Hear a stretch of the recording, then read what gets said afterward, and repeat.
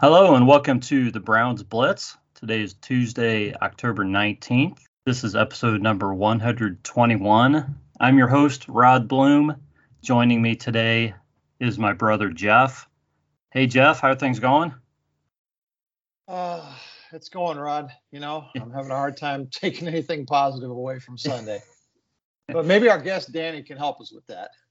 Well, just think of this as a discussion, not necessarily just a moment of Browns suffering or anything like that. So just a time to come together and have a few a drink or two and talk, and we'll see what comes out of it. So you mentioned our guest. Our guest is Daniel West. Follow him at Danny Cox West on Twitter. Daniel, how are things going? Yeah, everything's going good. Just like Jeff said, rough game on Sunday, but nothing they can't come out of, nothing the guys can't turn around. So it was rough, but they'll turn it around. And like you guys said, just drinking a cold beer on a Tuesday night, you can't beat it. That's right. So we'll get more into your fandom and everything, and a little bit more about you. But before we kind of kick everything else off, we're going to talk about what we're drinking and our Blitz beverages. And Danny, you're the guest. We're going to let you go first. So why don't you talk about what you have in front of you there? Okay, yeah. So I got the Old Reliable Busch Light. Can't beat it, when you're in a pinch. And then, like I said, I always get this Dew Claw beer, Dew Claw Brewing in Baltimore. Big shout out to those guys because their brews are fantastic. But Funk, it's a blueberry citrus wheat. I love it. It's delicious. So that's my secret pleasure. But right now just Busch Light and the Funk. I have not seen that Funk in Ohio. I've had the Sweet Baby Jesus, and I just love that peanut butter porter that they put out, and I've had a couple of their other beers. Pretty much everything they do is excellent. So, but yeah, really good stuff. So I'll see if I see that around here. But I've actually got something in my fridge from them that's a little bit different that I will probably be trying maybe next week on the show. So it's kind of funny how this all lined up. I swear that I didn't plan any of this. I did not talk to Danny about what he was going to be drinking, about the Busch Light or the Dew Claw, either one. I swear, it just kind of worked out that way. So Jeff, let's throw it over to you and talk about what you have. Well, as I mentioned, Rod, I'm actually on the road this week for business, which doesn't happen a lot, but I'm up in Michigan seeing some people this week. So tonight I checked into the hotel and I thought I'd run down to the bar before we did our little recording here. And they had on tap a Bell's Brewery Two-Hearted IPA. So Bell's Brewery is out of Kalamazoo, and I just figure, well, I'm in Michigan, try Michigan beer, right? Last week we talked about Wisconsin beer. So IPA is 7% alcohol. It tastes pretty good. You talked a little bit about the New England IPAs last week being a little bit less bitter. I thought this one was a little bit less bitter than traditional IPAs that I have tasted. Kind of citrusy, grapefruity.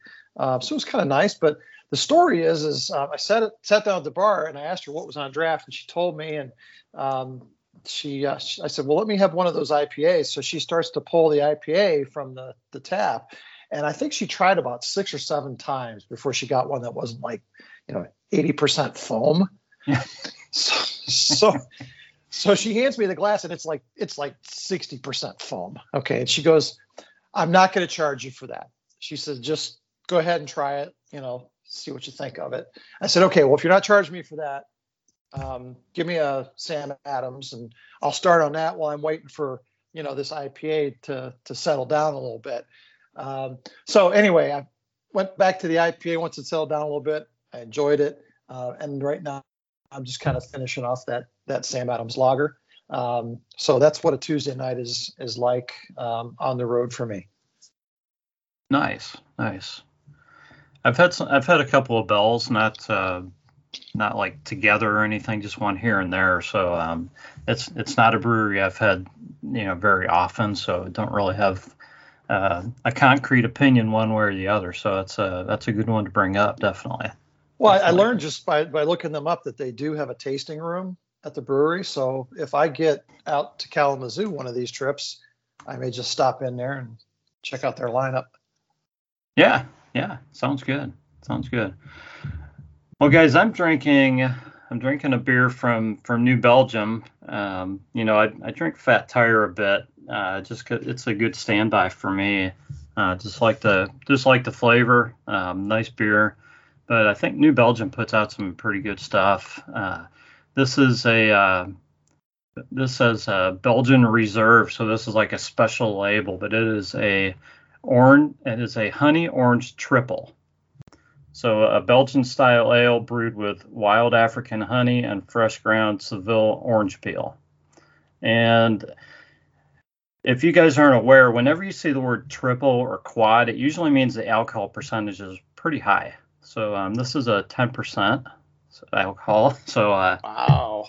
So I'll be drinking one beer to your two All right. tonight, and things will probably pretty much even out, I would say. So, but yeah, I mean, you can taste the orange and the honey and a bit, but when it is a triple, it's a pretty robust beer. So the orange and the honey kind of makes it a little easier drinking, I would say. So to me, it's a pretty darn good beer. So I would recommend it. But you got to keep in mind it's 10%. So don't sit down with a 6-pack and expect to get rid of all survive these. the night. Yeah, unless you're a heck of a lot bigger drinker than I am, I can tell you that. Because one's gonna be good for me, guys.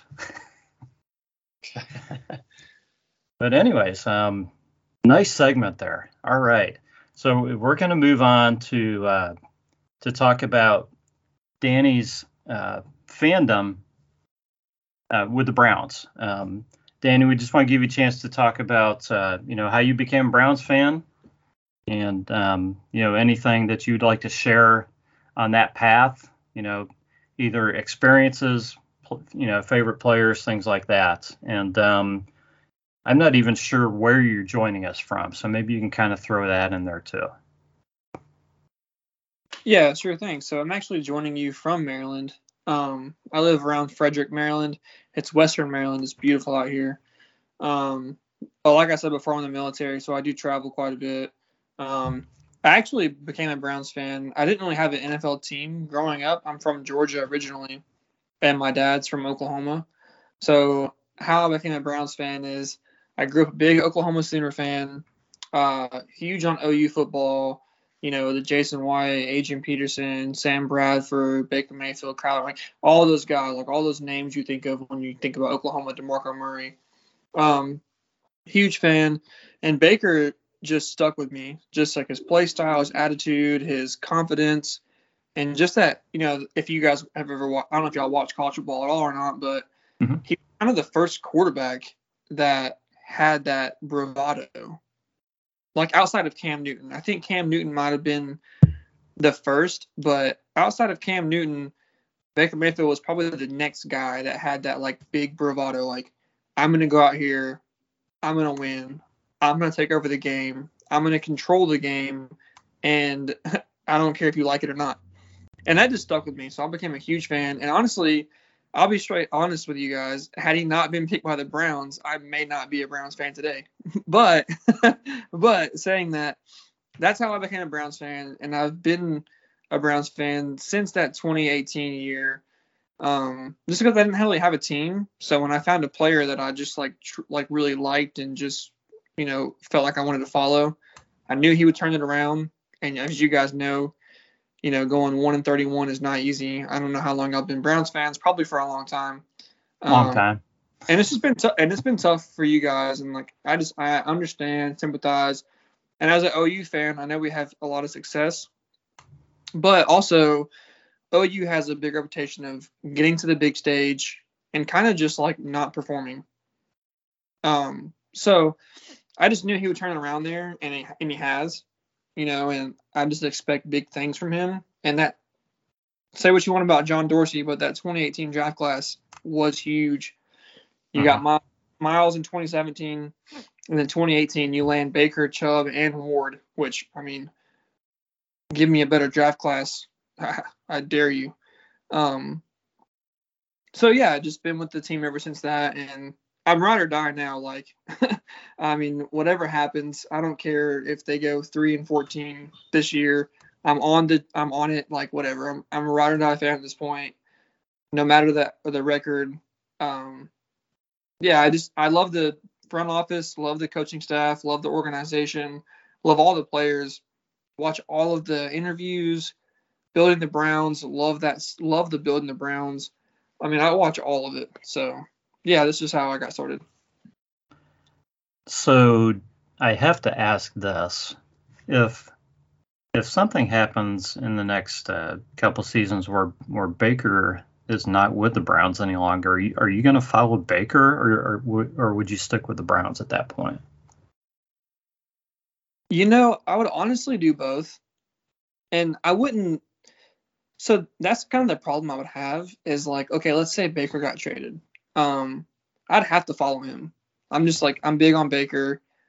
I grew up on college football. I'm from Georgia, and I don't know if you guys know or not, but in the South, college football is, I mean, it's huge. So right. I grew up on college football, and Baker's my guy. And I would follow him for sure, but I would still be on that. I would still watch the Browns, and I'd still be huge on the Browns, and I would still love the success. Like, even if it would be like if somehow Baker played against the Browns in a huge game, man, that would be rough. But I would still do the best for the Browns and for Baker. I think that's a fair answer. I think that is. Yeah, I would say you're probably maybe the newest Browns fan we've had on the podcast, but having started following them in pretty much in 2018, so I guess that that just gives a different perspective because of the term that you've been following them for. I'm not saying that's a bad thing. If you're a fan, you're a fan. So, but it kind of does give you a different perspective on the team and where the team is now versus people who started following, in like say 2000 or people who started following back in the 80s. Everybody's got different perspectives. So definitely interested to see how you feel on certain issues as we talk through some things here. Oh, definitely. Look forward to hashing it out. So let's get this out of the way, guys. The Browns played a game on Sunday, and they lost to the Cardinals 37-14. Browns are 3-3. Sky is falling. The world is ending. We need to fire everybody and rebuild again, apparently. So, yeah, after one game, I mean, I don't think most people aren't really talking that way, but, a lot of people are really down on that game and that the Browns are 3-3 and that, I've seen a lot of people say stuff like, well, the Browns were supposed to make a run at the Super Bowl, and now look where we are now, and things like this. And, well, they're 3-3 and they got 11 games left to play. So I'm not going to sit here and say the Browns are going to run the table in the final 11 because, there are some issues and things. But if this is your team, you should be following this team and pulling for this team and not giving up on this team. That's kind of how I look at it. So I'm not going to throw any predictions out as far as how they're going to do, but this is still a pretty talented team with a good coach and good, good management and things like this. So, I think you have to know when you got your butt whipped, and you got to identify what happened and try to correct things just like you would any other week, because there's mistakes made every week. They were just, some things were worse this week, and you got to fix it and try to move on and get better as a team. So, I guess let's just get your impressions from what you saw in this game, positive or negative. And Danny, I'll let you start. Give me some takeaways from this Browns Cardinals game. Yeah, big ones at the bat, and I know people are quick to say excuses, but let's be real. This is the NFL. I mean, these guys are the top of the top. They're the 1% or less of guys that make it to this level of play. And when you're missing Pro Bowl caliber players, it's going to have a huge impact on your game. And there's no way to, say that. There's no way to say that without it sounding like it's going to be an excuse. But it's the real deal. I mean, you have less than 1% of people make it to the NFL. And then how many make it to a Pro Bowl or make it to an all-pro level? Missing that offensive line component, the left tackle, the right tackle, and then Nick Chubb, and we all knew, I think everybody knew that the secondary was going to take till mid-year to actually gel. Like, I think we were all saying that. I mean, I've been on following Browns Twitter and, all the building the Browns and all those segments and everything. And I think everybody expected the secondary and just the defense in general to take probably till mid-year to really gel together. And I think we saw the same thing last year. We saw the Browns kind of have a rough start last year at the beginning of the year. And then we had that bye week. And then after that bye week, we really came together. And down that 11-game stretch, we really lit it on fire. I mean, the whole team was just playing out of their mind. So I see a lot of positives. I see some negatives. I see Thursday night as an opportunity to get a W and to get that simulated bye week. That rest period, that 10-day rest, is going to be huge for this team whose injury list is as long as a receipt from CVS. So, I mean, it's just a lot to look at, and it's easy to say no excuses. It's the NFL. But then you look at some guys and you think, how many players can you do without? Because you take a elite player. I mean, it's just hard because it's easy to make excuses, but you got to look at the facts too. And the facts are this team is kind of dinged up. So yeah. I don't place a lot of weight on this game, on the Cardinals game. I wanted to see us win this game, but at the same time, they're a really good football team. And you just got to look at it like that, and then they're going to get better. So with that, I'll turn it over to you guys. Yeah, make some good points. Jeff, let's hear what takeaways you'd like to add to that. Well, let me start out by asking you a question, Rod. If Kevin Stefanski was a first-year head coach, let's forget about last year, and this was his first year, and we were at this point in the season watching what we watched on the field on Sunday, how would people feel about Kevin Stefanski?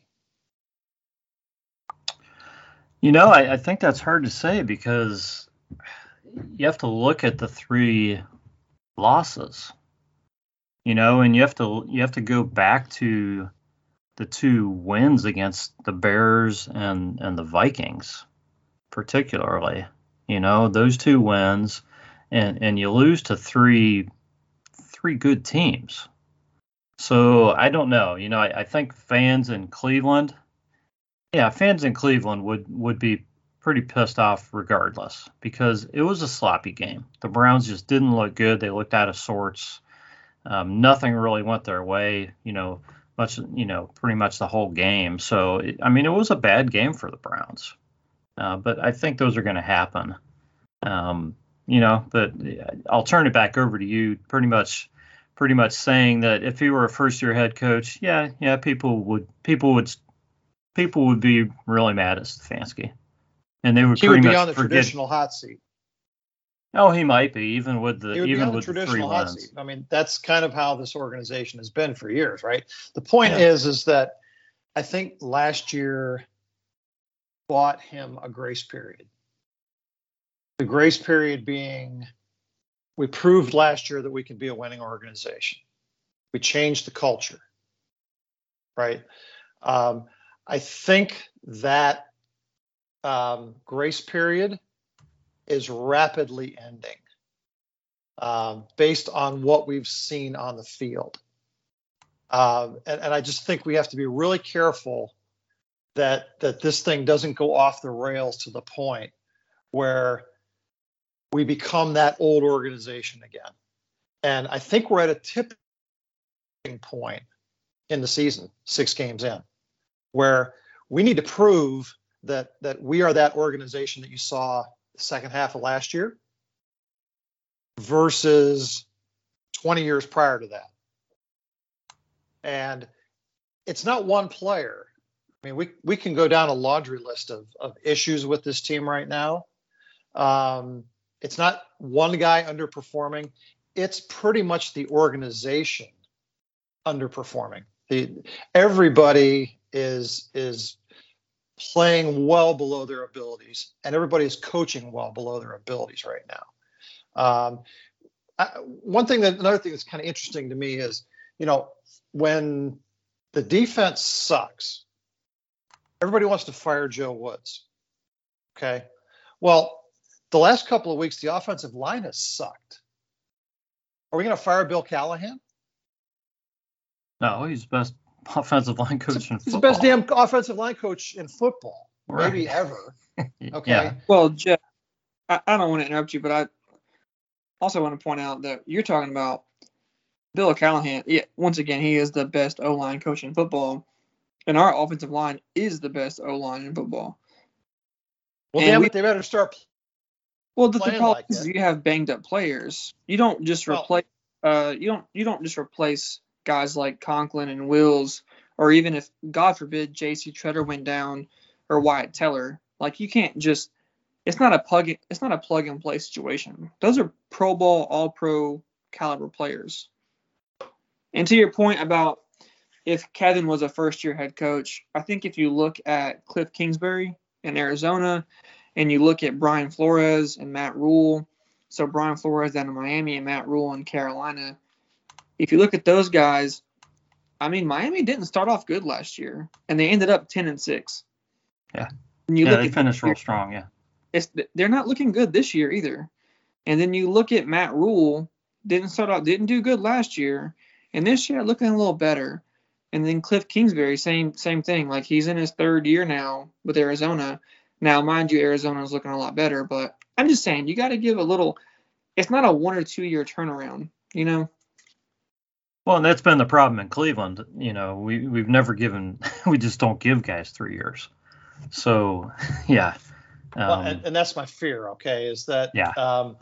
If we don't see results soon, with what was generally considered the best roster in the NFL, and I'm sure you can take guys off of that. Okay, but we talked about the depth of this organization and the ability to plug in guys when guys miss games is, that was going into this season. That was our strength. Right now, is James Hudson ready to be a starting tackle in this league? Hell no. He was drafted in the 4th round as a developmental swing tackle. Okay. Right. He's not at a point in his career where he's a starting right tackle in the NFL, and nobody expects him to play at that level. Okay.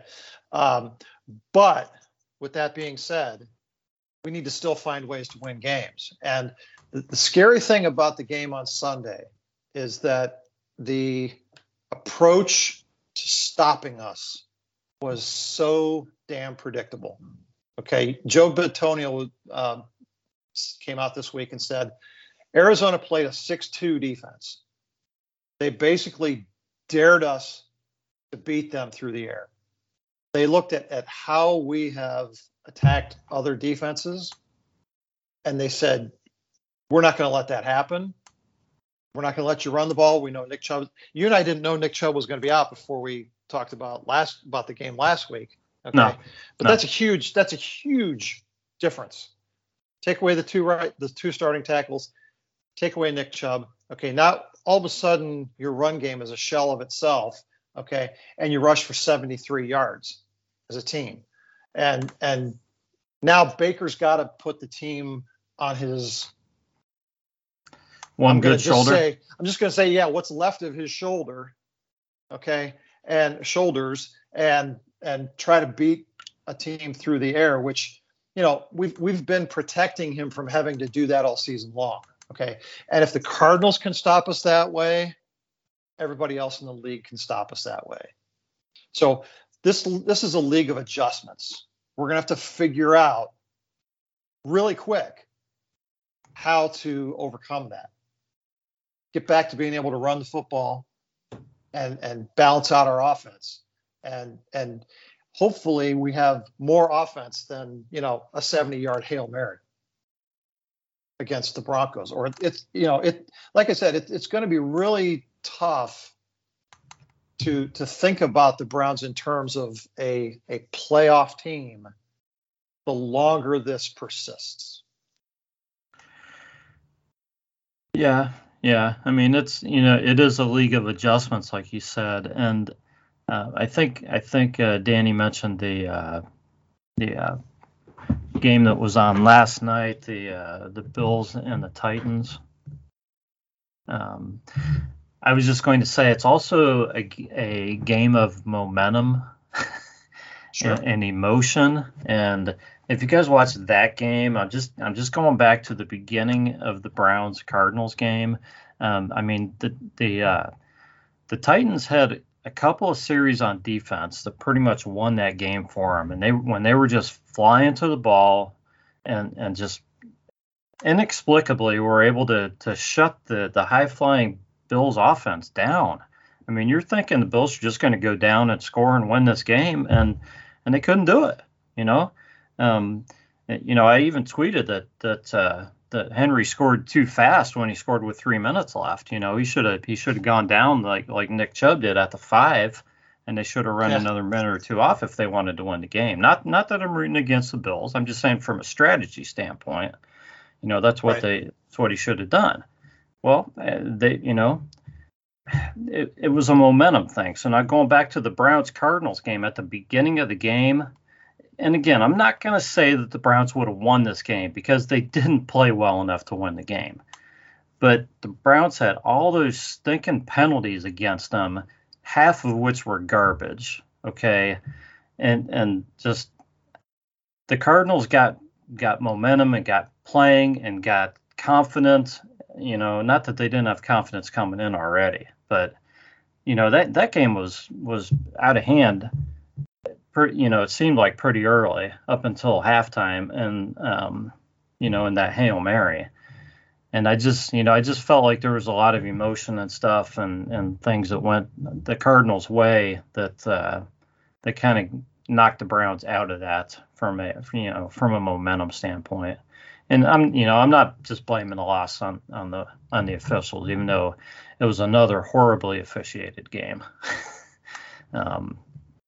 Something needs to be fixed there as well. But yeah, Danny brought up the injuries as well, and I do struggle with this because the Browns have 20 guys on the injured list. Okay, 20.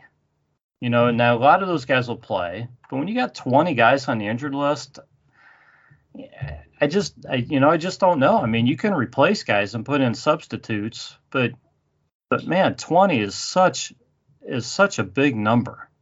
Teams just don't have that many guys on an injury list. So the Browns have, and you're talking, like you said, it's Nick Chubb. It's Kareem Hunt on IR. It's JOK, who, if you guys didn't know this, is the team's leading tackler, is on IR. Yeah, let that sink in. That's crazy. That's arguably the team's best offensive player year to date and the team's best defensive player. I mean, no offense to Miles, but JOK's made a lot of great plays, so he's right up there on defense too. So yeah, I just don't know. So we saw some good things, but I'm trying to work you guys back into this. So just getting back to this game specifically, Rod. Yeah. Things kind of went off the rails early, like you said, but I thought the defense actually stepped up in the second quarter and held Arizona to field goals on 3 straight drives. Yeah, they did. They did. And I mean, at halftime, it was a 9-point game. You and I texted back and forth that, as ugly as that first half was, it was still within reach at halftime. And it was, yeah. After halftime, the wheels just came completely off. We continued to turn the ball over. We continued to try to do too much individually. And, well, the Browns didn't score in the second half. So right, and that led to no offense in the second half, and the game was over. So, yeah, like I said, I'm less concerned with a loss to a good undefeated team than with what looks like trends now. That we are having a really difficult time executing on offense. The ball is just really slow to move on offense, and we've seen periods like this in the past, where plays just take forever to develop. When Baker got hit and fumbled, I think that was the last turnover. Which time? I'm just screaming at my TV. Get rid of the damn ball. We can't put the team on our back. And to Danny's earlier point, I love the fact that Baker's a gamer, and he's gonna fight till the death, and you can't get him out of the ball game. I love that swagger. Okay, but at some point you got to be smart too. Okay, you can't hurt your team by trying to do too much. And on that particular play, he needed to just throw the damn ball away rather than looking for his 4th or 5th or 10th or however many check down. And I think it's just it's symptomatic of what happens when a team has high expectations and players start to try to do things outside of their capabilities. Rather than executing as a team, we have guys who are trying to do too much and not executing, making mistakes, and it just becomes infectious in a negative way where everybody's doing that. And the next thing you know, you're not even competitive in games that you should have a chance in. Now hopefully playing a team that is less skilled, is that a kind way of talking about the Broncos? We can start to correct some of that, but this is where you start to factor in all the guys that aren't there. Okay, right, because it's not like the Broncos are a horrible team. I mean, I think they won their first 3 games. Anybody in the NFL can win on any given Sunday, except maybe the Lions. Yeah. Okay. Yeah. But I mean, and to your point, the offense has to play better, and I think that you're right about Baker needing to get rid of the ball. Like, he definitely needs to get rid of the ball. The problem is that when you're down that many points, like it's hard to get rid of the ball. Like, you need to you need a play. And like you said, it's the NFL, and you're playing a team like the Cardinals, and Kyler Murray, if you go look at Kyler Murray's stats, he's hardly even scrambled this year. His rushing yards are so low compared to the past. The guy runs a 4.3 40, maybe even a high 4.2.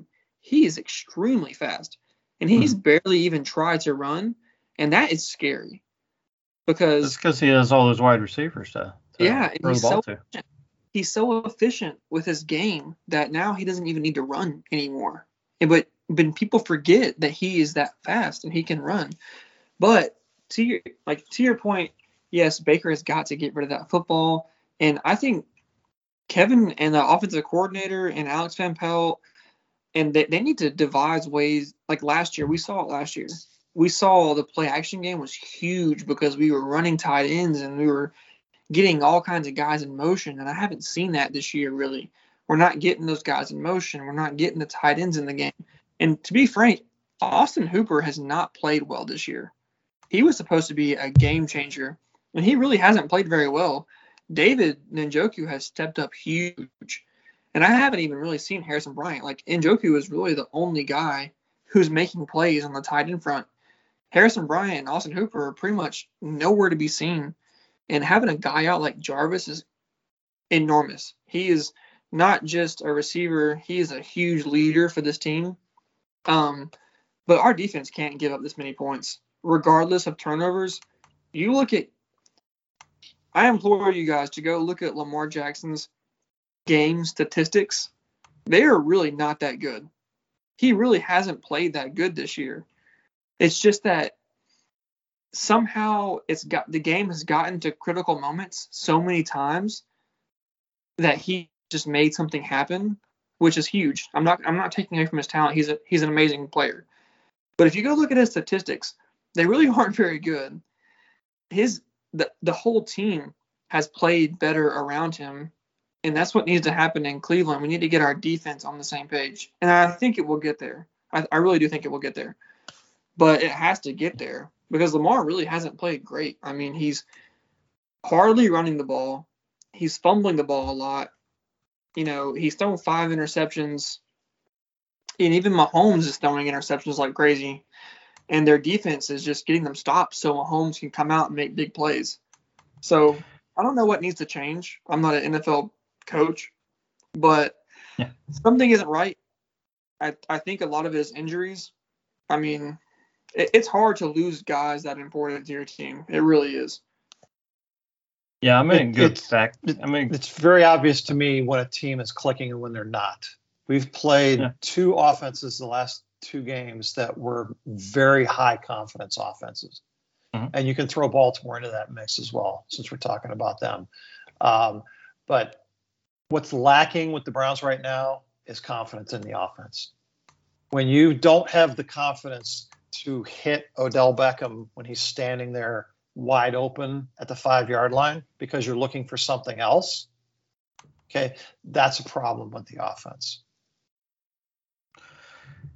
Yeah, I want to go back to the tight ends, and say that David Njoku he had one really nice game.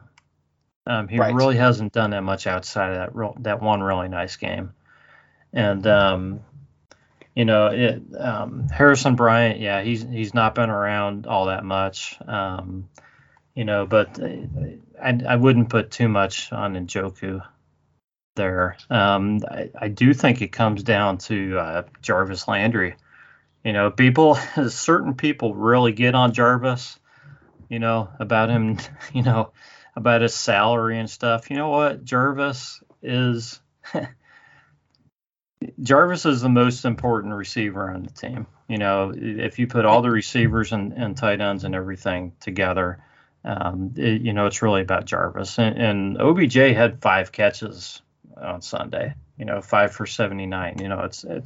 He had a decent game. It's certainly not what you need against Arizona. You want somebody like OBJ to have a couple touchdowns and over 100 yards, if you're going to compete with those guys. But you don't expect him to get that, all the time. And you still got to remember he's coming back from this injury, and realistically, most guys wouldn't even be on the field at this point. So I'm not making excuses for him, but no, absolutely, that's valid. I thought 5 for 79 is at least better than what we've seen in most games. Donovan Peoples-Jones had a nice game, and I know most of his yards were in that Hail Mary. But Austin Hooper, he actually started out the season pretty well. He had 3-4 catches in each of the first 3 or 4 games, but nothing big. Not big yardage. But you hope a guy like that's going to be making the catches, and he really should kind of be a safety valve for Baker, on a lot of plays, and I don't really think we saw that on Sunday. I don't think much of anybody other than DPJ and OBJ had more than 2 catches on Sunday. I think really it was pretty bad. This offense. I mean, he's so critical to how we play the game. I mean, he's a great run blocker. He's amazing in those crucial catch moments where you need. I mean, the 4th down Odell dropped, and don't get me wrong, you're gonna drop passes. It's not like I don't put a lot of weight on that. Like, people look at that and say, "Oh, drop, get him out of here. He can't catch." No, he's one of the best hands catchers to ever play the game, and you're gonna drop passes. I'm sorry, it's gonna happen. So you're looking at like Jarvis is huge in those moments. Like, that's the guy you go to. 4th and 2, 4th and 3, 4th and 4, 4th and 5. You go to Jarvis. He's gonna make that play. He doesn't care if his ribs get broken. He's gonna make the play. He's gonna block 30 yards downfield. That's what he does. That's who he is. He is, and we've seen a lot of these guys make drops. And I'm not an OBJ hater, but he's had some crucial drops this year. So, people are going to get on him. If you're going to be the guy, you got to make those catches. You got, if you're going to drop one on 1st down, fine. But man, the 4th down ball, you got to catch that. That you're a leader on the team. Whether you want to be or not, because you're OBJ. I don't care. You got to catch that ball. So, I'm not saying get him out of town, but he's got to catch the ball, man. He's got to do better. He's got to. He's got to catch that. And to the same, I mean, I became a fan of this team because of Baker. I'm going to flip it because I'm going to be subjective. To the same point, Baker's playing hurt. And if you're playing hurt, you have to know you can play hurt. I love Baker. That interception he threw to Higgy, the fumbles are one thing because seeing you got a blind side coming at you, and I think both of his fumbles that he lost were blindside hits, and that's hard. That's going to happen. It's hard because you literally can't see because you're looking downfield. That interception he threw to Higgy, that was crazy. That he just missed him. He just overthrew Higgins. He just straight missed him. He was alone, and I just think all the guys have to play better. And there's moments that you have to hit. And when you see a guy who doesn't have a person within 10 yards of him, you got to hit him. You got to hit him. Same for Odell. That 4th down, you got to catch that. And it happened last week, too, against the Chargers. That 4th and 2 play, he was all by himself. You got to catch that. Yeah, you can't drop those. We're a few plays away from being 5-1. Because this game. Yeah, this Cardinals game wasn't going to be won no matter what. I don't think. It was. But the other 2 games could have been won. And to your point about the officiating, I wasn't going to get into that because, my goodness, I mean, you could see it on the players' faces. And Kevin, I think it sounds like we're all 3 pretty avid Browns fans. We know that Stefanski's not going to give you anything. He's not going to give you anything about refs, officials, injuries. Well, because he'll get fined if he talks about the refs. Yeah. Yeah. He doesn't anything injury-wise, officiating-wise. He says nothing. He says, I got to watch the tape. So, and on the sideline that game, he was getting pretty animated. And it's just the officials are killing us. And it's big plays. That roughing the passer, that was huge. That was a huge play. Horrible call there. And then, it pretty much comes down to that roughing the passer. And then the defensive pass interference. The Browns have not had any luck on pass interference calls this season whatsoever. They're pretty much everything has gone against them. At least, if you had to, weigh things out, how many went in the favor of the Browns and how many went, the favor of the opposition. It's got to be like 80 or 90% opposition on pass interference calls this year. If that could get fixed just a little bit, and I'm not going to say the Browns' record would be a ton better, but man, I think we'd sure feel a little bit better about things. Like we're not battling just the other team, but we're battling the officials too. And you shouldn't have to fight the officials when you're at home. You feel like you should have some kind of home field advantage and not have 50 yards of penalties against you in the first 5 minutes of the game when you're at home. And I know the Browns had some of those coming to them. I'm not saying that, that they didn't earn any of them, but some of them were pretty bad. That's all. And I ask you, Jeff, about this. At some point the players get demoralized. Like the fans feel it. Like I know you guys felt it Sunday. It just seemed like everything was going wrong, and you were like, man, shit, is this ever going to be like what's going on? And the players feel that too. They're on the field, and they're feeling that like, dang, how do we even defend anymore? How do we even play defense now? We can't even touch anybody. That roughing the passer was huge. The pass interference was huge. Defensive holdings are getting crazy. And you ask your players, how are you gonna how do you play defense at that point? Well, it's always been tough to play defense anyways, but yeah, go ahead, Jeff. I think you're right. I mean, it definitely affects the psyche of the players when things don't go your way, and you don't have a history of winning to fall back on.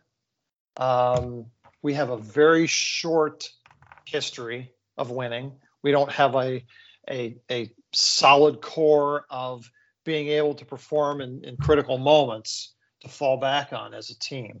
Our offense is intact from last year. Our defense is completely restructured from last year.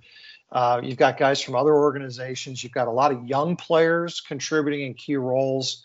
It's really, really tough to bond all those guys together. And when things start to not go your way, I think it becomes an avalanche of woe is me, as you said. I can't play defense. I can't, do anything right. The officials are against me.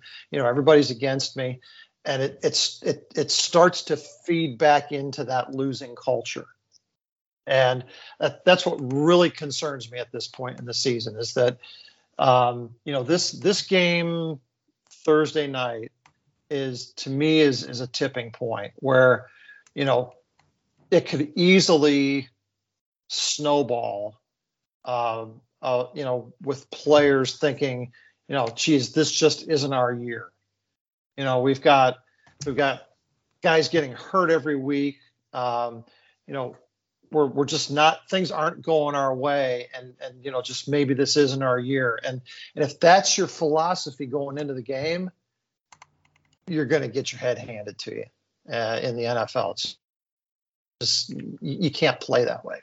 So, I'm not placing blame on people. I'm just very concerned about where their heads are at right now.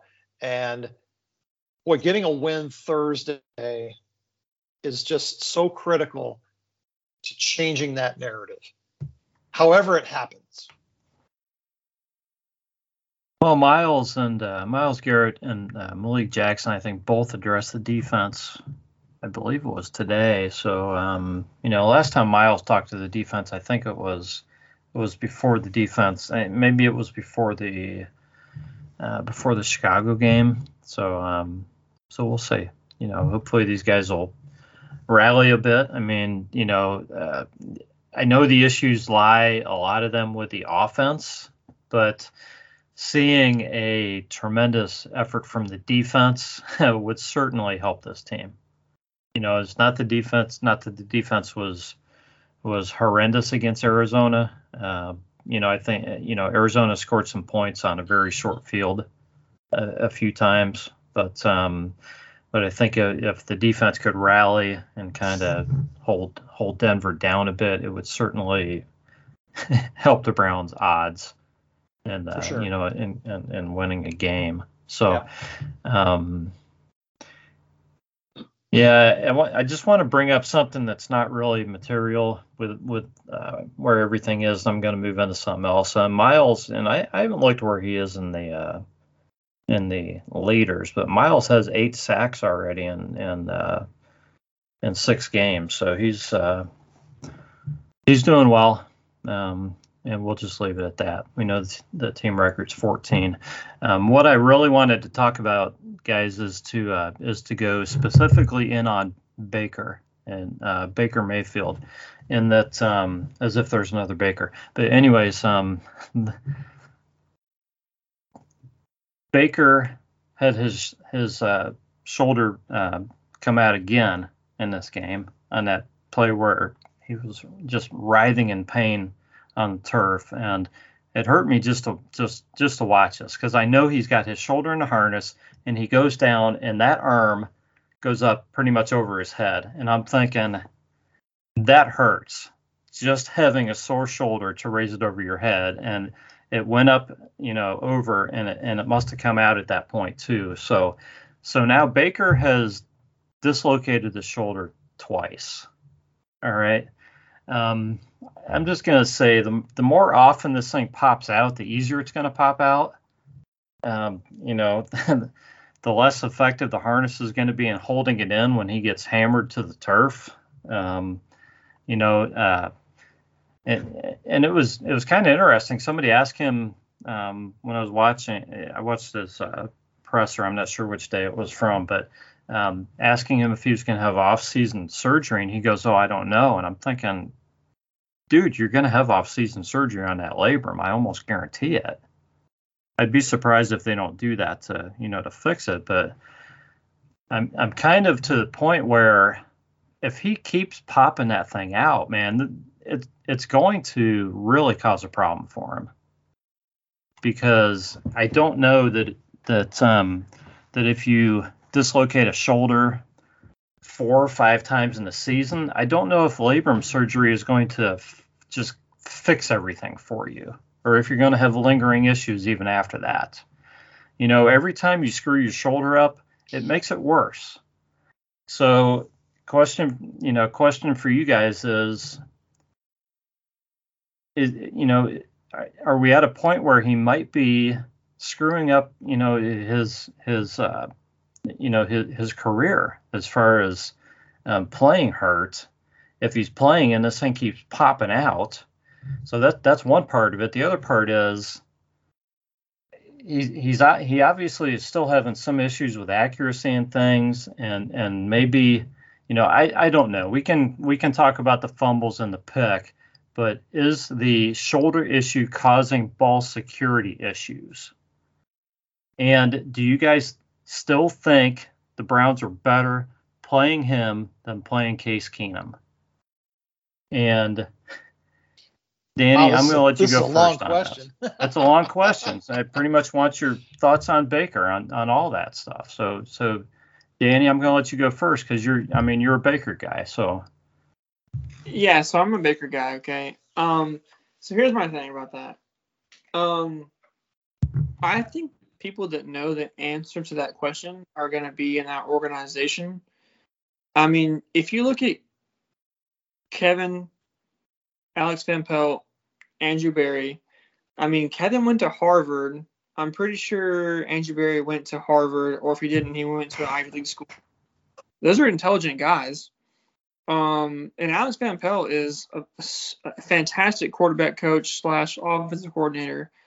And I think they're going to trust Baker's word on this. I think they're going to go with how he's feeling, and he knows his body. And if you want my honest opinion, I don't think that Baker would do anything to hurt this team. That's the kind of guy he is. He would never put himself over the team. He wants to win. And I understand that, but can Baker really be objective? Can Baker really see? Because in Baker's mind, he's the team leader, he's the quarterback, and he's going to go out there and bust his ass. And I understand that. Yeah. And part of the question is he objective enough to be able to make that decision? Yeah, and that's the thing where it's like, how well do I? That's the thing that you would ask yourself. Like, if you're playing on that stage, you leave the ball game. Like, for me, I would think, shit, no, like, I'm not going out of the game. You're crazy. Like, this is my team. And he's put the city on his back. Like, he's trying to be that guy. And I honestly, until last week, Cleveland has embraced Baker with open arms. and give him the keys of the city in a way. But honestly though, like following him throughout his career, he's done what's best for himself, but he's also done what's best for his team. He walked on to Texas Tech. He won games at Texas Tech. He was a Big 12 Freshman of the Year at Tech, and they still decided to bring somebody else, start him over him. So he left that team, came to Oklahoma, started off on the practice squad. I mean, Coach Stoops didn't even know who the guy was, and busted his ass, got on the team, made the team, became the starter, led the team to wins, won the Heisman, number 1 overall pick. I don't know. I honestly don't know. I like to think that he would put the team over anything because at the end of the day, I think we all want wins.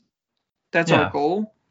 I'm a Baker guy, but honestly, though, like I want the Browns to win. I know that their franchise has had their face pushed in the mud. And I want to see these guys win. I want to see the city win. I think Baker wants the exact same thing.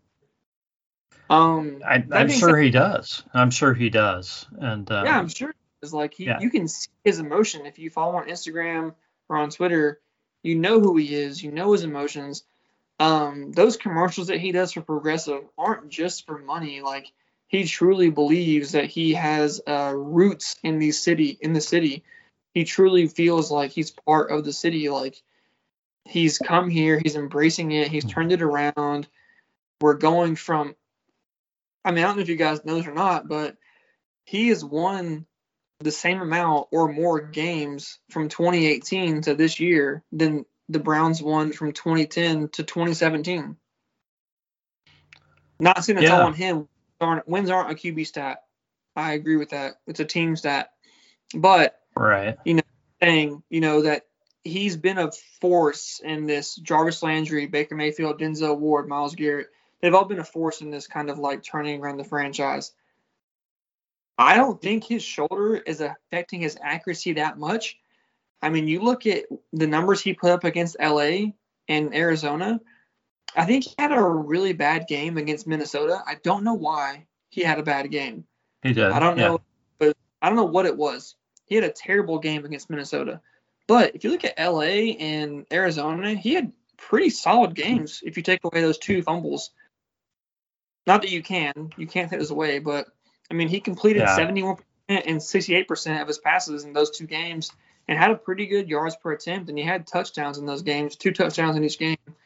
I don't think the shoulder is affecting his accuracy and his mentality. I don't think it's the shoulder as much as it is the injuries to the team and the line that's forcing him to get out of the pocket and keep his eyes downfield and then hit by a blindside hit and, the ball comes loose, and it happens. Yeah, so Jeff, I want to get your thoughts on this. Is Baker in a spot where he can be objective enough, and is what Baker sees as good for the team and good for him, really one and the same at this point? Well, I think he definitely believes that he gives the team the best chance to win. So he's going to be out there, if he's inches from death, if he can strap on his helmet, he's going to try to be out there to help his team win. And look, nobody's questioning his toughness. No, not at all. Nationally, the media, everybody's saying, he's one of the toughest guys in football. Mm-hmm. And if he can play, he'll play. But I think the question is one of, is he able to distance himself enough to recognize that maybe his performance is hurting the team? And I don't think he can be objective like that. As a guy who would do the same thing, I don't think I could be objective like that. I would see myself as the guy who needs to be there, regardless of the situation. Okay. I mean, I don't think anybody can do it better than me. So I'm going to try to do it no matter what. Yeah. I'm not going to turn it over to somebody else. Okay. So psychologically, I think the answer is no, he can't distance himself enough to make that decision, but he really doesn't have to make that decision. That's a coach's decision. The Yeah, coach, you're right. the coach has to decide at what point he gives the team the best chance to win, and at what point he doesn't. Mhm. Okay, so I think once a coach makes that decision, you'll see the backup quarterback. Yeah. I think from Baker's perspective, we tend to mix these evaluations of short term and long term. Okay. Short term, right now, he's dealing with an injury. You don't evaluate a player long term who's injured. You don't base a contract extension on a guy playing hurt, for instance. Plenty of people are doing it. Right. That's ridiculous. Okay. I mean, I'm with you. you make that decision on a total body of work, and we know that Baker has had extreme highs and he's had lows, and when you average all that out, he's been a really solid quarterback for the Cleveland Browns. He gives us a great chance to win, and when you put all that other talent around him, I think you can go really good places with him as the starting quarterback. Okay. The question of, how much is he worth, on an extension is something that gets decided, down the road. Okay. But for right now, and the need to win Thursday night, the coaches have to make the decision about who gives them the best chance to run an effective offense. And can Baker go out there from a health standpoint and not let it affect him physically and psychologically? Because I think it's both. Okay. True. I think physically he can make a lot of those throws. He showed us that he can throw the ball 65 yards on a Hail Mary. Okay. Yeah, no problem. But when you let pain dictate how you play, it affects the simple stuff. The 4-yard passes that sail over somebody's head. Okay. And I think that's a tough call for the coaches right now, because there's obviously a big talent drop off when you go to the backup quarterback. But I think the decision making at some point may outweigh that, to where the coaches feel like, we've got to stop this slide, and we've got to get a win on the board and get this team back to feeling good about itself. And if psychologically Baker can't do that because he's in so much pain, or he just isn't admitting, that he's not 100% physically right now, the coach may have to make that call. And I personally, if I'm in Stefanski's shoes, man, I'd be laying awake at night trying to figure out what to do with that. Yeah, are either of you guys concerned about Baker's long-term health in that shoulder? I'm not. I think that in the off season he'll have surgery. I think he's gonna play this season. Like, I don't think anything's gonna stop him. If it's up to him, I don't think he's not gonna play. I think he'll have surgery off season, and I think I looked it up earlier, and it's like a 10-12 week recovery.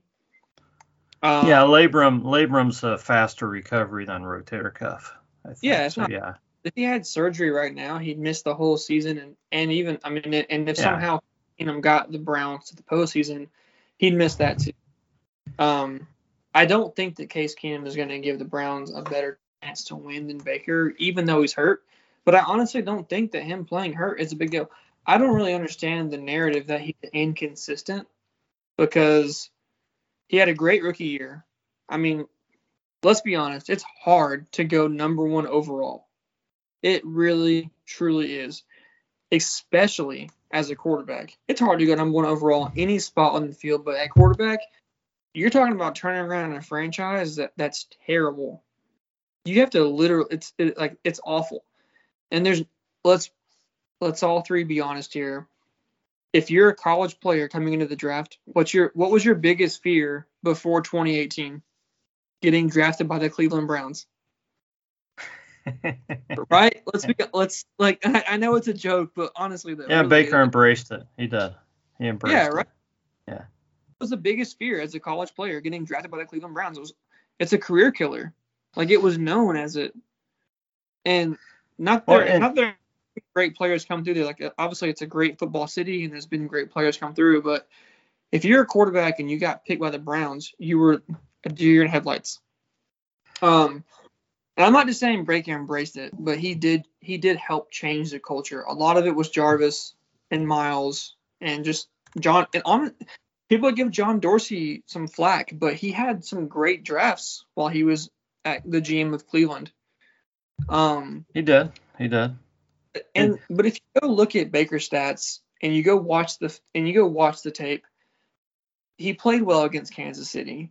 He played well against Houston. He played well against Chicago. He played really bad against Minnesota. And then he played really well against the Chargers, and he played really well against Arizona. It just so happened that he fumbled twice against Arizona. He didn't have a multiple turnover game until Arizona. And it's just the fact that you can't do that in those big games. But I think we all three here know that the Chargers game should have been in Cleveland's to win. The refs missed some huge calls in that game. And I don't want to make excuses and I don't want to put blame on the officials. But that game was ours. No, I agree with you. That game was ours. Our defense played fine, but not good. And our offense played great. Our run game was on fire. Our pass game was on fire. And, that game was ours until the penalties came in. So I honestly don't think this injury is going to hold the team back, because I'm trying not to look at it from a Baker thing. As a Baker fan, I don't want to look at it from a Baker thing. I want to look at it from a team thing. And I don't think Case Keenum is going to give the Browns any competitive edge that Baker's not going to give you, even though that shoulder's hurt. And I know it's a huge injury and it does affect his mechanics and all of that. Yeah. But I think that he's been sacked 18 times this year. And I don't really understand that, because we have the best O-line in football. I know Jed's been banged up. We've been missing guys. Yeah. Guys are banged up. And I know and like Jeff said, the offensive line just hasn't played as well this year too. I think we have to face that. The fact that the Browns have a nice offensive line, but they haven't played like the best offensive line in football. Even the guys who have been out there have not played as well as they did last season. I don't know why that is. I'm not going to blame Bill Callahan for it. He can only teach the guys. The guys have to go out there and play. Yeah, for sure. I think my concerns with Baker are that he goes out there and plays and he keeps popping this shoulder out over and over and over, and it screws his career up, to where he has to shorten his career because he can't play without, even after surgery, without fear of dislocating his left shoulder constantly. And is ball security a concern? Those are my only concerns with Baker. I think he's shown enough that he can throw with some accuracy with this, that they just have to game plan around it a little bit. I mean, they've been successful with that. The Arizona game was just wasn't a good game. Pretty much for anybody. I'm not saying Baker was horrible. He played okay outside of the turnovers. But they're going to have to game plan and figure things out. Obviously, like you guys were talking about with the Arizona defense, the Browns are going to have to counter that. They're going to have to figure out a way to play offense that's going to put points on the board and not be shut down by a 6-2 defense. So anyway, the Browns play in 2 days, and we're just going to talk Broncos here for just a few minutes, because Browns are 3-3, Broncos are 3-3, and this might surprise a lot of people, but the Browns have actually scored more points than they've given up this season. They have scored 156, and they've given up 151, even after giving up, 80 84 points or 80, it's right. It's 80. I think it's 84 in the last two games. Is that right? 84 in the last two games. Yeah. So they've still scored more than they've given up. Broncos have scored 126 and given up 110. Here's the money statistics for Denver. Third down efficiency 23 of 77. We kind of like that being low. Their opponents are 32 of 76, which is nice. And then fourth down, Denver 9 of 12. Yeah, we'll be waiting on those. And then their opponents 2 of 6. They've given up 13 touchdowns and scored 13. So can you say under on this game, Jeff? Well, yes. I think I learned my lesson on that, Rod. Well, I mean, the over-under is 44 on this game. I can guarantee you I'm taking the under on this game. With yeah, I don't think either one of these teams is going to score a whole lot. But rather than talking a whole heck of a lot about the Browns and the Broncos, because, Browns are favored by 5, so we'll do score predictions and that. But, man, the Browns are going to be without Nick Chubb is out for this game. Hunt is out. JOK is out. The tackles are not sure yet. We are going to see Dearness Johnson and one of Jeff's guys, John Kelly, will be there playing, and I would think he's going to get some carries, Jeff. Probably. Yeah, so that'll be interesting. See how those guys do. I mean, hopefully they have some guys playing offensive line in front of them to help them out a little bit. What I wanted to talk about was this quote from Von Miller, who guaranteed 2 sacks against the Browns. Von Miller has 4.5 sacks in the first 6 games of the season, so he's averaging just under a sack a game. He guaranteed 2 sacks in this game. And now he's talking about the whichever tackle he ends up facing, but he says I'm going to kill him, and the going to is in parentheses, so I'm not sure exactly how he phrased it, but it was something of that nature. So what do you guys make of that quote? What do you think, Jeff? Because I thought he was talking about Baker at first, but no, he's talking about the whichever tackle he faces. Yeah. Hey, good for him giving the other team bulletin board material. You'd think a veteran would be smarter than that, but okay. I thought this was a guy who was close to Miles and who the Browns wanted to get here and everything, and now he's talking smack against the Browns. So yeah, not cool. Okay. He probably will get 2 sacks. He could. He might. But the bottom line is who wins the game. Individual stuff doesn't matter. It's who wins. That's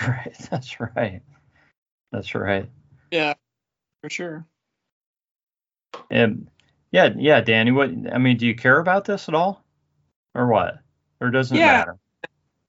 I think players are gonna jab at each other. And you're talking about Von Miller. I mean, this man he's an all-pro. I mean, he's a Super Bowl champion. He's amazing. He's a great player. I mean, I would expect nothing less. Of course, you're gonna talk your talk. You get to the level of play that he's at, and you're gonna talk. It's fun. It's supposed to be a fun game. I love that. I love hearing that. I love it when Baker does it. I love it when Jarvis, Odell, anyone does it. I think it makes the game way more fun when these players talk to each other, especially on social media. I think it's hilarious. And that's just it's a competitive sport. And this is a sport where you're supposed to dominate the person opposite you. And I love it. I think that's what makes football so much fun. And I think Jeff is right. He's probably going to get 2 sacks. Our line is banged up. We've given up the second most sacks of any team this year. So we've given up 18 sacks, which is crazy. So yeah, okay. Love it. All right. That's a generational thing, I think, Rod. Well, I mean, you have to keep in mind Danny is a Baker fan, so he likes the bravado and Well, I'm that also kind of a stuff. sport. So, and that's okay. I mean, Yeah, I don't have a I'm problem with it. sports. I hated it when they took away the celebrations for the NFL for a long time. I was a huge Chad Ochocinco fan for a long time. I loved his celebrations. They were hilarious. They were awesome. And when they took it away for a while, I was like, that's the worst. And now they're back, and some of them are really good, some of them aren't that good, but you gotta take the good with the bad. And I love it. It's one of those sports where it's like if it was tennis, it doesn't make sense, like because it's not as physical. And but football is like you're supposed to dominate, and you're supposed to like. That's why I don't like the taunting rule because yes, that's the whole point, you know. I was going to bring it up. The taunting rule has gotten completely out of hand. Okay, to even be able to, they can't even look at another guy now. They're throwing a flag. I mean, are we gonna? I mean, there was a joke about putting a skirt on a quarterback for a long time. Do we need to put skirts on all the players now? I mean, seriously, these guys can't take another guy even saying something to their face now. Well, I mean, look, I don't they got to throw that the out. guy. I think it's the old school owners. I mean, the NFLPA has a big part in this too. So the Players Association does play a huge role in this as well. And a lot of those guys voted to end that stuff as well. So I don't know who's to blame, but I'm with you. I love it. I think that's part of football. That's what you think when you think of football. Like you think of imposing your will, and when you truck someone, you want to flex and be like, ah. So I don't know. I'm on the same page, but Yeah. I I think they need to find a line for it, and I think they're way off the line right now. It's just they flag too many things at this point. That's my thought. I think the NFL is ridiculous in how they change rules from year to year to suit whatever whim is driving it. We don't know what pass interference is from one year to the next. We don't know what a catch is. Neither do the officials. And neither do the officials. Don't know either. Right. That's right. So they constantly change and adapt the rules. and that's one of the things that, drives me crazy about football versus other sports. Baseball in particular has had the same set of rules for, over 100 years. Okay. Pretty close, but yeah. Yeah. Where, football changes constantly. And it drives you nuts. But, it does. There's also a point where you have to listen to guys like Paul Brown, who said, when you get to the end zone, act like you've been there before. Okay. And I agree with that's that. the difference in the generations now is that, we like the entertainment factor of, the dance and the taunting and all that stuff because it's exciting. It's more drama injected into the game where, the game should in and of itself should be enough drama, but we have to artificially supplement that with, things like that. So I don't know. I'm not a fan of any of that. I'm too old and set in my ways to adjust to, guys dancing in the end zone. But the NFL changing rules drives me crazy. Was it Barry Sanders, Jeff, or which player who I can't remember which guy always just handed the ball to the official when he scored. Well, Walter Payton did that. Barry Sanders did that. Yeah, both of them. Most of the great running backs throughout the history of the league wouldn't be caught dead dancing in the end zone. Because they know they're going to be there again. Right. They're like this, man. It almost shows more bravado to act like it's nothing for you to score a touchdown. It's like, man, I'm here and I will be back. Exactly. Yeah. No, I like used to it because I'm coming back. On the inverse of that is sometimes it makes it look too easy and people forget how difficult the sport is. Mm-hmm. And then you have people thinking they can go play in the NFL. Like Tim Tebow, for instance, who thinks he can just switch positions and come as a tight end and actually make it. Like some of those things make it look like it's too easy. And But, you know, I love the celebrations. I think it's hard. It's extremely hard. And when you make it is hard. But, you a know, major, honestly, I don't hold anything against Tebow because, you know what? They signed him, you know? I yeah, but mean, Urban give the Meyer, guy a try, and you know, if he can't make it, be honest with the guy instead of putting him out on the field and cutting him after one preseason game. that was a coach thing for sure. Like he shouldn't have. Yeah, that wasn't very nice. I mean, I didn't think that was very nice of Urban Meyer. I mean, just be honest with the guy. Yeah, Tim, yeah, we would love to have you come play for us, but yeah, it's not going to work. You've been out of the league for 8 years and you never played tight end before. It's embarrassing. Yeah, sure. Yeah. Yeah, I'm thinking I might go out for. You know, I saw Tim Tebow play in Akron when he's trying to play baseball against Double-A players, and you know the guy's just not that great an athlete. It's the headlines. It's all about the headlines and the distraction. And you know, Urban Meyer is as good as anybody at distracting. So, hey. Get whatever mileage you can out of Tim Tebow, but he wasn't going to do anything. Yeah, I mean, the guy is. I mean, he's fit. He works out. He's a pretty big guy and everything. So you know, it worked in college. You know, he was able to do well, and you know, and somehow, man, he did well in the playoffs that one year with Denver.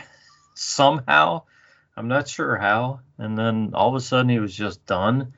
And, you know, I don't hold anything against the guy. You know, if people are going to give you a chance, why wouldn't you take it? So, you know, I don't hold anything against him. But let's get back to this game so we can, because we're kind of running way over, guys. So let's real quick here talk some sacks. The Broncos have 14 sacks on the season, and they have given up 19. So before we do our score predictions to kind of wrap this up, I want to know how many sacks Von Miller's going to get in this game and how many sacks Myles Garrett is going to get in this game. Well, I got to step away for 1 minute, but I'll be right back. Okay, so Jeff, so how many? I'm going to say 2 and 2. 2 and 2. I've already given Von Miller the 2 that he's predicting. I'm going to say Myles is going to get 2 as well, and I think the rest of our defensive line is going to feast on Denver as well. Okay, man. So Jeff's got 2 and 2. So I can't go 2 and 2. So I don't know. I think Von Miller's going to come up just short. I'm going to say he gets a sack and a half, and the Browns like celebrate and are all in his face because he doesn't get his 2. And Myles does get 2. So I'm not very far off, but I'm going to say the Browns somehow pull it off and they hold him to a sack and a half. So we'll go with that, and we'll let Danny give his prediction when he gets back. So. As far as the score of the game itself, you know, I mean, the Browns are missing a bunch of guys, but I just feel like they're going to get enough out of their offensive line to let Dearness Johnson and John Kelly run a little bit in this game. You know, I wish I knew whether Jarvis was going to play or not, because that would be a big factor in my score prediction. Mm-hmm. But you know, I think they're going to be able to run a little bit, and I know Denver's pretty good against the run and everything, but I think they'll find a way. I just think Dearness Johnson's going to have a decent game. You know, I don't think he's going to run for like 150 yards or anything, but I think he'll end up running for close to 100 in this game, and maybe score a touchdown or two, maybe. So I got the Browns winning a low-scoring game, 17-13, and it's probably not going to be a real exciting game, but kind of low-scoring. A lot of the Browns trying to grind it out and throw short passes, kind of like what we've seen. And I think the defense steps up in this one and does enough to help the Browns win it. So. I'm going way under because the over/under is 44, and I'm saying 30. So Yeah. So Jeff, what do you see in this one? Well, I'm really worried about this game in case you hadn't picked up on that already. With short week, guys being out, just a general sort of doom and gloom around the team. I just think it's going to be real hard to energize these guys for a Thursday night nationally televised game. They're out of their normal routine. You talked about momentum earlier, and I think momentum is really against this team right now. I hope they figure out a way to win this game because I think it's really critical to the rest of the season. They want to go into this mini bye on a win and then build on that in the coming weeks. But I just have a really bad feeling about this game. You said 44 is the over? Yes, 44 is the over/under. All right. I have now sworn off ever taking the under again because I did it once, and it was like the biggest blowout of the season. This game's going to be the under. I will almost guarantee that this game will be the under. I'm going to take the over, but just barely. Okay. And I'm going to say that the Browns are going to score 20 and the Broncos are going to score 24. We're going to lose this one 20-24. That's just barely going to make the over. Oh boy. All right. Jeff picking against the Browns. Let's see. Have you picked against the Browns yet this season? I'm trying to think. Yeah, I think I did in the KC game. Through the KC game. Okay. It was Mo picked against him in the Vikings game. So okay, I was trying to see if it was a good sign or not, but I'm not sure. So, anyways, all right. Are you back with us, Danny?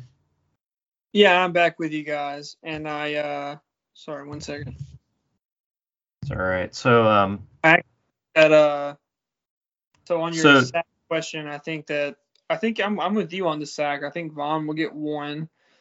I think he could get 2. I think the opportunities will be there for 2. Are you giving Vaughn 2? No, I'm going to give Vaughn 1. I think he's going to get 1. 1. Okay. I think he's going to learn from his fumbles last week, or not last week, but just Sunday. I think he's going to learn from that. I think he'll probably take more than 1 sack, but I don't think Vaughn's going to get more than 1. I think he'll get 1.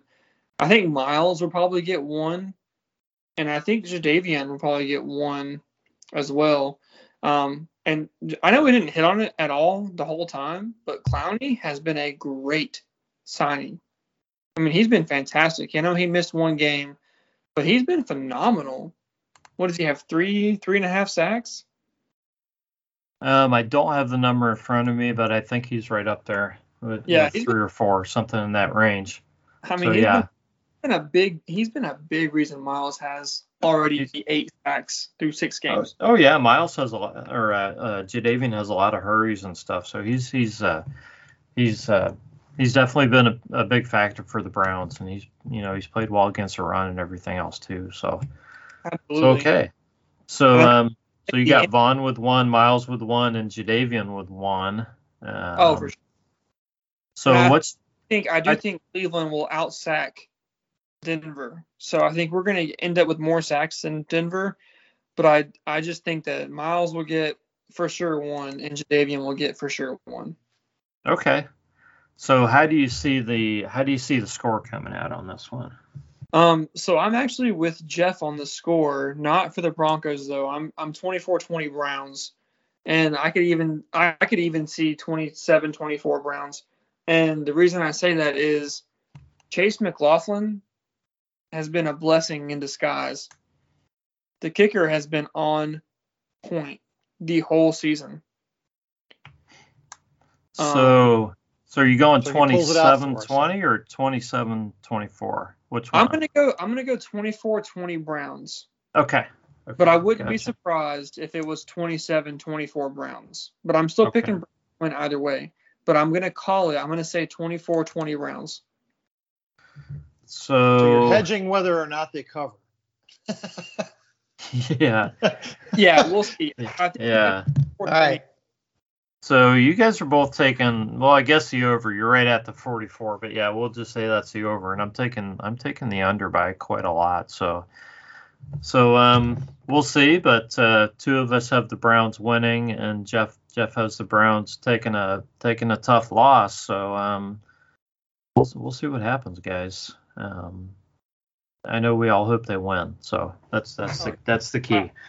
So guys, been a lot of fun talking. We've gotten into a lot of stuff here, but we've gone way over our usual time length here. So I'm going to let you guys each give some closing thoughts. And Danny, you're the guest. We'll let you go first. Hey, I appreciate you guys for having me. It's been a lot of fun. Really appreciate it. Love talking Browns. Love talking football in general. So yeah, really appreciate you guys having me on. And just in closing, I just want to say, this team was in a similar spot last year. I know we weren't exactly 3-3, but very similar spot last year. This Thursday night is going to be a big game. I think we're going to win it, and I think we're going to have a pretty significant turnaround, as we all expected. So I encourage Browns fans not to get too down on this. And I just, look at, I said it earlier, I tweeted it earlier, look at the 2007 Giants and Eli Manning. That was his fourth year with the Giants. They ended up winning the Super Bowl. No one thought they could do it. Everyone thought they were done. And then, of course, they got the Patriots at the end of the year, and everyone thought they were done, and they pulled it out. So just try and be positive and just try and not spread that negativity. It's fine to want better for your team, but I think what we have here is a pretty good thing. We got a great coach. We got a great young general manager. We got a great front office. We got really great young players. I think we're going to be in a really good stretch for a long time here. So just, nothing but positivity for me, and I really appreciate you guys. Absolutely. Great talking to you, Danny. And guys, follow him at Danny Cox West on Twitter. Jeff, final thoughts? I hope I'm wrong on the prediction. I hope Baker plays. I hope he has a great game. And I hope we dominate the Broncos, because that's what this team needs this week. We really need a win. And however that happens, I hope we get it. I just hope we're sitting here next week talking about how that Thursday night game turned our season around versus sending us on a tailspin. All the talk about Baker and everybody else, let's figure that out after the season. We can decide whether Baker is Matthew Stafford or Jared Goff sometime in January or February. Okay. Right now, let's get some wins. Sounds good to me. All right. This has been the Browns Blitz, and we will catch you next time.